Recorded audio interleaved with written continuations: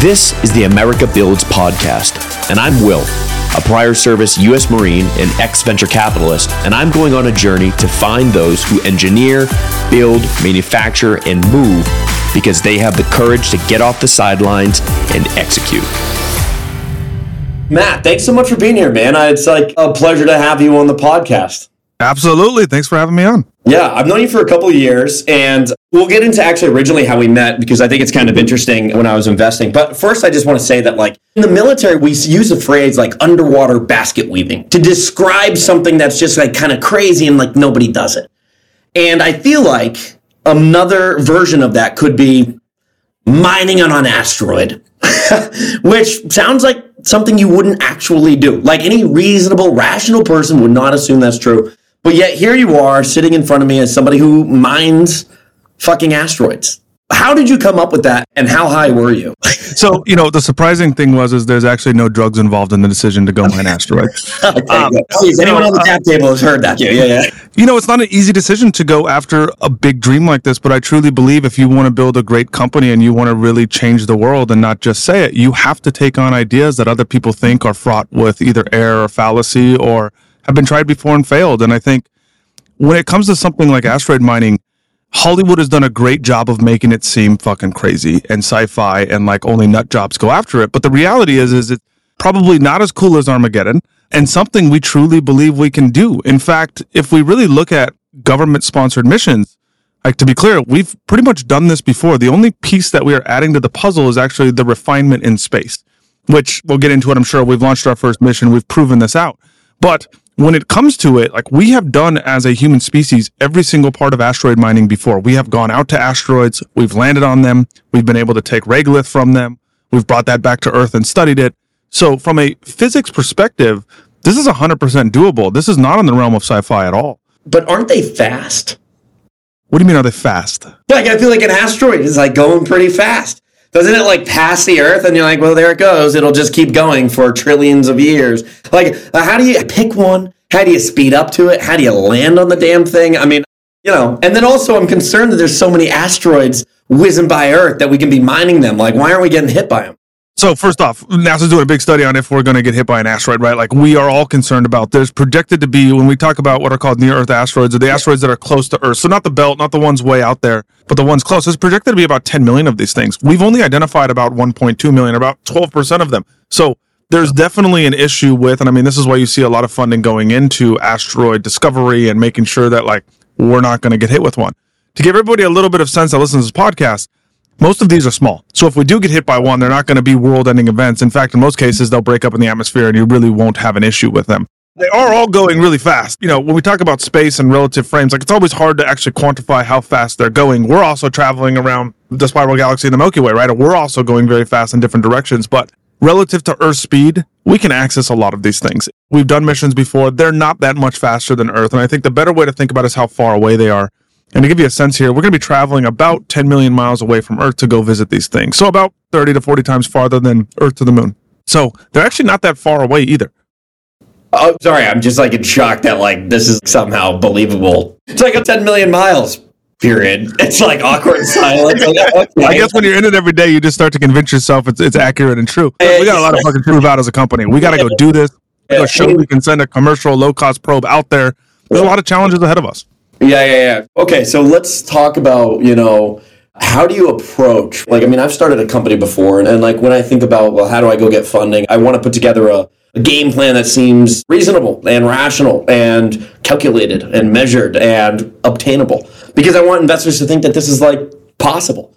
How exactly do you like sit in front of an investor and say, it's going 25,000 miles an hour and it's 10 million miles away, but don't worry, we'll catch up and we're going to land on it. Like, how do you actually approach the issue in educating the market, if you will? There's actually no difference in the way you described it to the way I do it. I think there's just a lot more physics behind the way that I do it, but I mean, you still have to show your work, right? And so when we went out to even raise our seed round, we went out there and we said, here's a target list of asteroids we want to go after. Here's the first order trajectories to get to them. That means we'd have to build a craft of this size with this much fuel.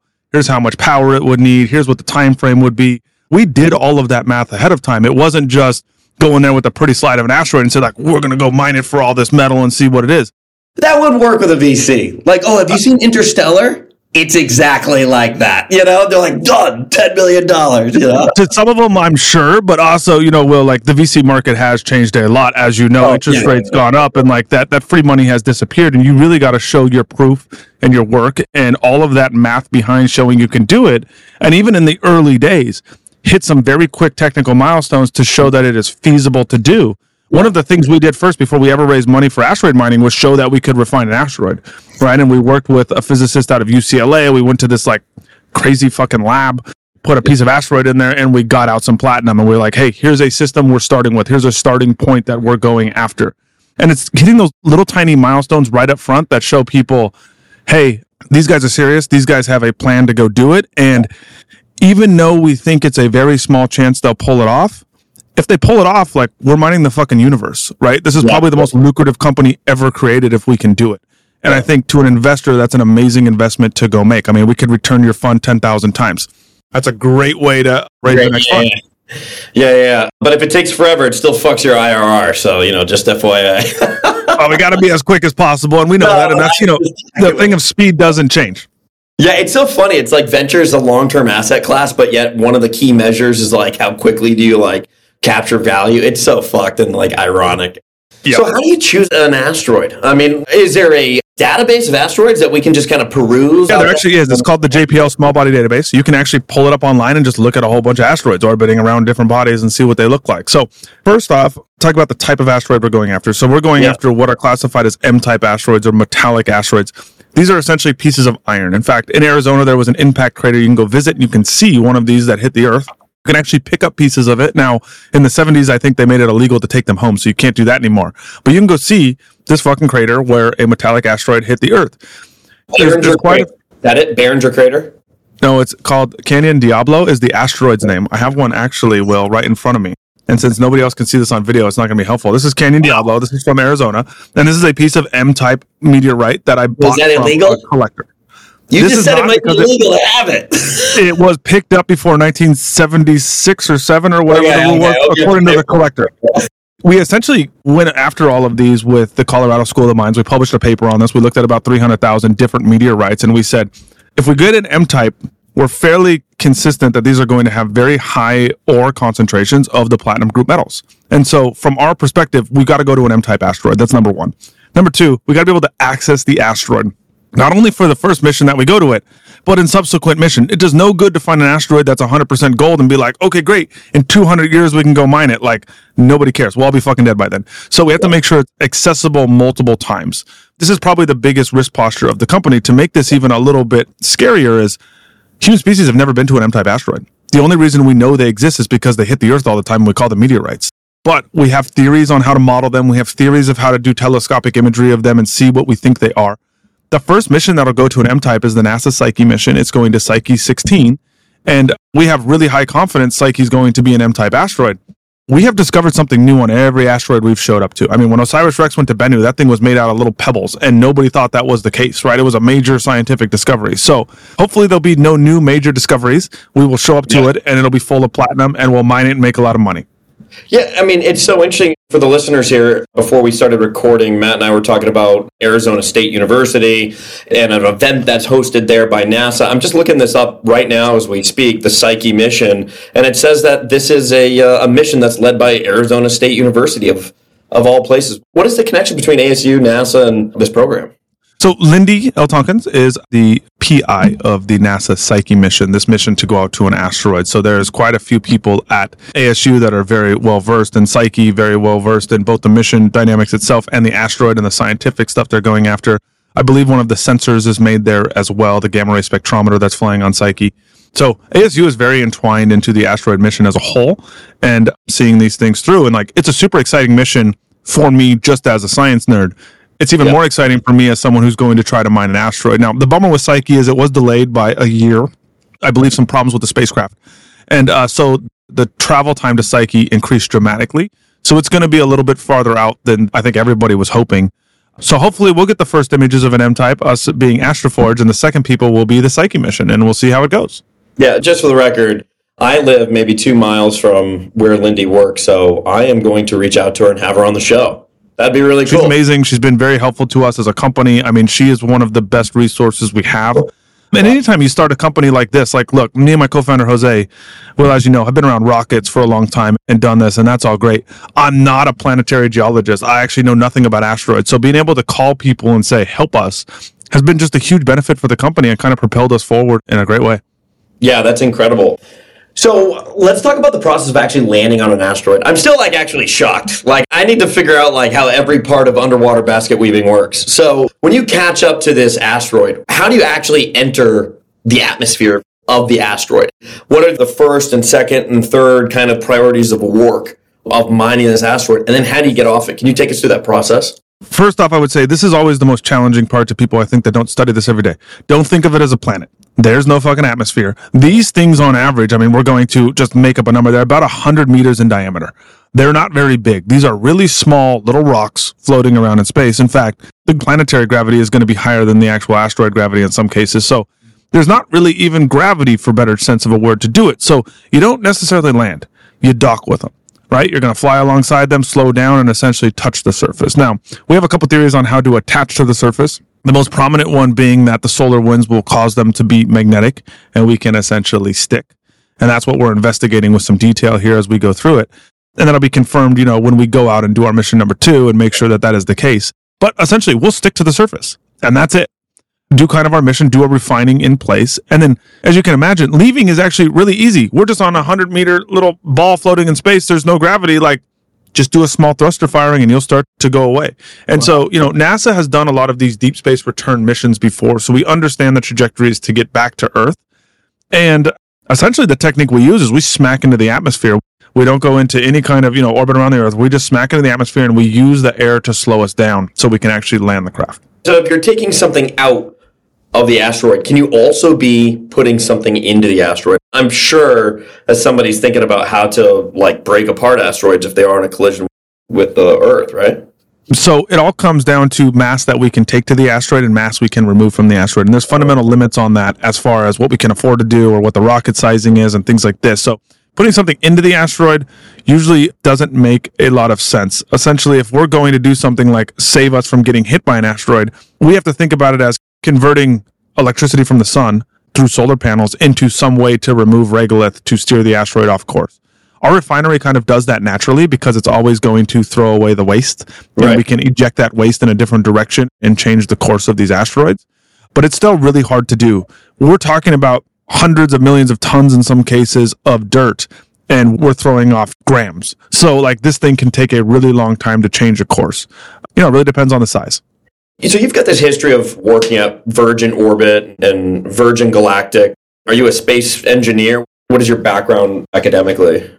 So I have a master's degree in electrical engineering, and I really focused on a lot of algorithm design in the early part of my career. Got it. Okay. And I guess that's it. It's always weird. I don't know what you want to call this guy. That's what I did. But you have a history of working at these aerospace and space companies, and then you spent some time at Bird.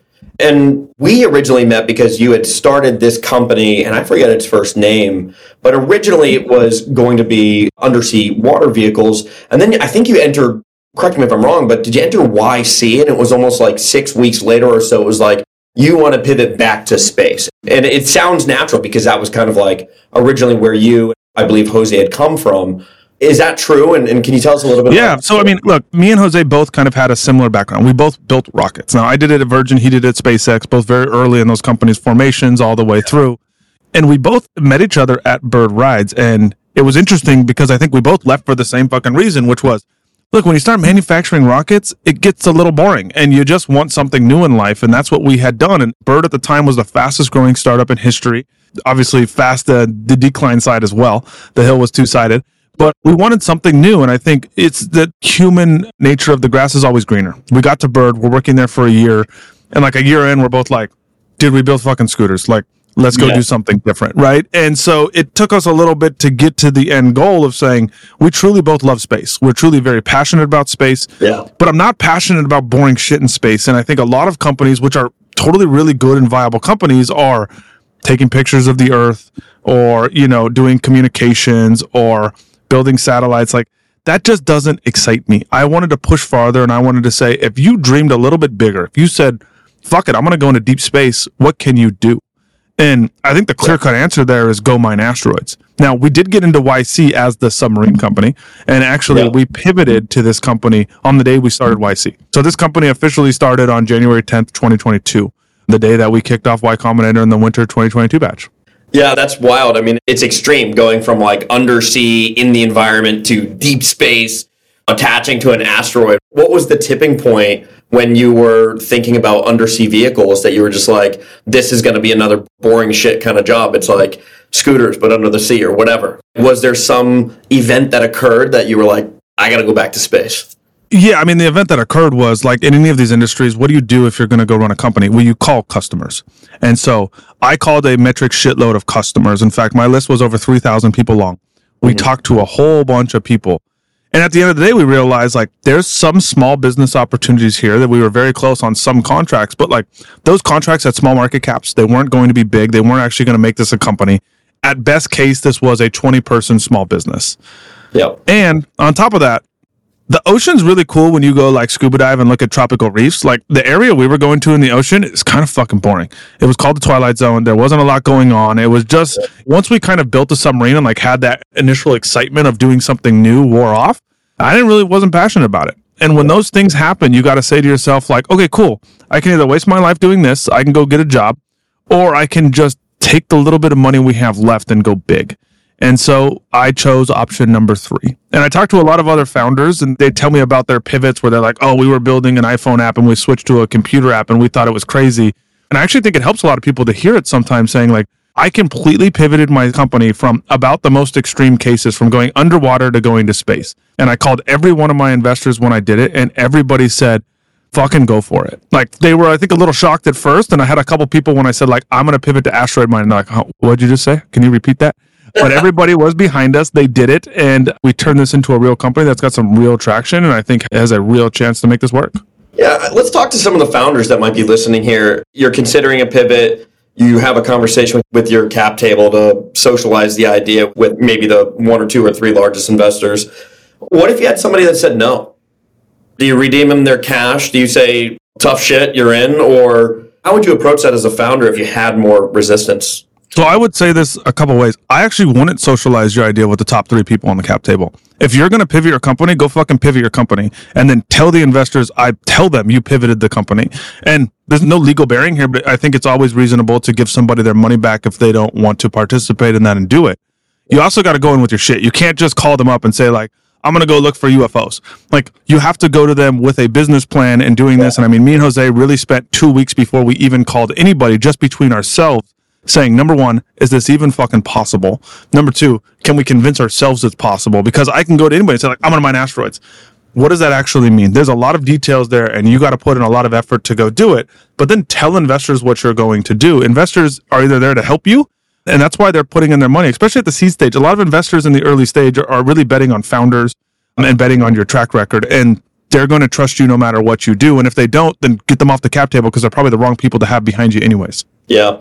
And how do you balance being excited about being a founder and running a company and doing something that is shocking to people, right? Like mining an asteroid or underwater basket weaving. And then how do you know you've got the actual obsession to be a founder? I mean, you've never mined an asteroid in your life. How did you know inception of this business when you pivoted that mining an asteroid was something you were going to dedicate your life and your entire being to for 10 years, especially in this case, plus, versus it just being cool and, you know, you were excited to tell people that there's a shock value and you get something out of that, some sort of capital out of that? I think there's a misconception here where people have talked to me a lot and said, like, I don't know if I'm super passionate about any one idea. I think first and foremost, you have to be a little crazy as a person regardless, and you have to have kind of a really addictive personality to what you do. But the reality is, well, until you go do something, you're not going to know if you're super passionate about it or not. Yeah. I started off with the submarine thing. I thought I was going to be super passionate about that, waned very quickly. I started off with Astroforge, going after asteroid mining. And I've always liked deep space, but I didn't know, and I've become much more passionate about it as time has gone on. So sometimes I would say this, like, don't overthink it. Just go fucking do it, right? Like, you just have to try. And I think so many people in this world, they're too scared to take the jump. Just jump and figure out how you're going to land when you hit the ground. Yeah, that's so interesting and such great advice. And I have a friend that failed to do that. They kind of had 1 foot in and 1 foot out. And of course, the company never launched, and that really sucked for him. And but I think it's scary for a lot of folks, especially if you're married and you've got kids, and which is actually, you've got kids, right? I'm married and have kids, and I think that, at the end of the day, I give my wife all the credit in the world, because when I started this company, especially when I pivoted the company, I said, like, there's a real chance that we're like homeless in a year. So like, get ready. And she's like, cool, we'll just go live with my dad. And like, that's the partner you need behind, is just saying like, okay, cool. You know what? If we get there, we'll figure it out. Until then, don't worry about it and go worry about this. And like, you have to have that support to go do this. And again, I always say this, you almost got to be a little bit dumb to be a founder, because the math doesn't work out for this, right? There's no way in my mind that says, I went through all this education, I have all this experience, I can go get a job making a shitload of money at all these places, but I'm going to pay myself less and go for a dream. And like, those things don't always compute. And so you almost have to violate your own logic to be a founder. Yeah. I think that's why some of the greatest founders come off as a little bit crazy or a little bit insane, because they're able in their mind to violate common sense logic and do this. So let's talk about Jose. I've met him, I think, twice now. Obviously, super nice guy, smart, etc. I mean, there's reasons why you partnered with him, but let's talk about the relationship between founders, and especially ones where maybe you're both technical by nature and cover some of the same ground. How do you work through issues with Jose? How do you stay motivated? How do you solve problems? What's your decision-making process? Tell us a little bit about that founder dynamic, and why do you think investors invested in the two of you? Yeah, I think that when it comes to founder dynamic and how you do this, I will say this. I think the one great thing that me and Jose do is we're not scared to call each other out at any given time. He's not scared to call me. I'm not scared to call him out. And like, you have to, because the reality is you're going to fuck it up. As you scale a company, you're going to get things wrong. You're going to get your team dynamics wrong. You're going to piss people off. You're going to structure things incorrectly. You're going to make mistakes. And the second you start blaming people for it, instead of just confronting them, being like, hey man, you really fucked this up. Like, let's come up with a plan so we don't fuck this up in the future. How do we get better at this? And you're constantly improving. That's the only way you're going to be successful. So many founding teams start off with like, I'm going to be CTO, you're going to be CEO. We never talk to each other. We never do anything. Here's our lanes. And they end up just hating each other. And you see this all the time. You have to constantly scale yourself. You have to constantly reassess your job. I like to say that every 3 months, I have a completely different job. Sometimes I come in here and I have no idea what I'm supposed to do for the day. Sometimes I come in here and I'm like, I need to hire 37 people to support me because I'm going to die. And like, that oscillation happens every day.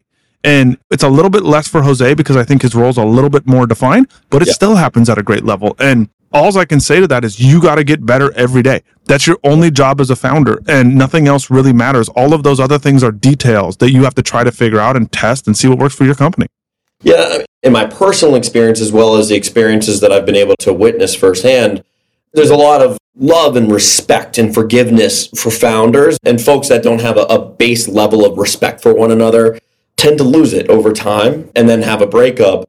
And do you approach it the same way with employees, or are you quick to fire an employee who's not pulling their weight versus call them out and attempt to correct it?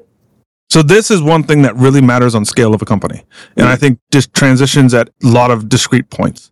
As you start to get a bigger company, as you start to become viewed more as the top of the pyramid at a company, when you're 3 people, like, who fucking cares? You can talk with everybody. You can figure it out. If somebody sucks, you can get rid of them really quick, whatever. If you have 100 people and you start doing that behavior, like, it comes off very differently. People will get scared. They'll get timid. They'll go find other jobs. And so you have to just adapt, Will. And I will say this, that there's no right answer here other than every step of the company is different. And you have to realize that. And as soon as you identify that your company is viewing you differently, you have to change. And then as soon as you identify that they're viewing you, you have to change again, and you have to change again. And you have to constantly be super self-aware and change. And this is why things like coaching for CEO are so prevalent, because it's very helpful to get an outside viewpoint on how your company is viewing you, how the employee base is viewing the company and going forward. The other thing here is you have to hire leaders and delegate and trust them to do their job. So it doesn't become, do I fire people quickly anymore or take forever? It actually becomes, what does the leadership team do? What do the heads of those departments do for their department? Because if I go in and just come in one day and be like, I don't like you, you're fired. I don't like you, you're fired. That's a great way for my company to just be like, this dude's crazy, I'm leaving, and they'll just all leave. So you have to always balance those things and scale up, and really, you have to enjoy building an organization. You have to enjoy trying to figure out what is the optimal path at every time. And the honest truth is, as soon as I figured out the optimal path, we've hired more people and it's changed. And so like that optimal path is changing 24/7. Yeah, that's super interesting. So I think that like most people have looked at the economy now and they've looked at the market. They know that hardware is getting just completely slayed. It's hard to fundraise. You mentioned it earlier. How is that affecting you? What part of educating the market do you play as CEO? I mean, are you spending most of your time talking to investors and educating them and trying to keep, I guess, fuel, i.e. money, close to the company? Or are you really engaged with customers and focused on figuring out where that goes, despite what the market's doing? Depends on what week you talk to me. I would say that the last couple of weeks I've been really engaged with customers. There's a lot of interest for this tech and some of the things that are coming out of this tech from other companies and other organizations. And it's great to see that. And that's a thread I want to pull on deeply. And the government's done a lot of research in this area. We'd be stupid not to go listen to those experts and take what they've learned and put it into what we're doing. And so it's important for me to go out there into industry, go out there into the commercial sections, talk about what we're doing and see how we can form partnerships or whatever that looks like. At the same time, you got to do the same thing on the investor base, right? And really make them understand what you're doing. I think the difference is with the hardware company, or especially a deep tech company like this, is you got to talk to investors for a while.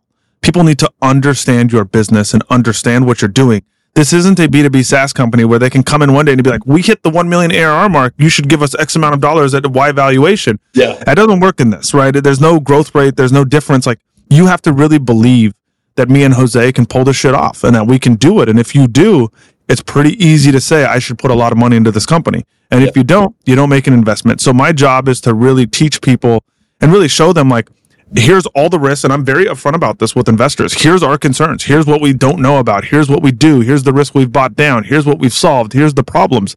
There's nothing to hide here. And that's kind of how we do it. What is the greatest risk to this entire game plan that you have? The greatest risk to the entire game plan that I have is money, 100%. And if any deep tech founder tells you that the greatest risk they have is not money, they are lying to you. That is number one, as always. Mm-hmm. The second greatest risk is the refinery.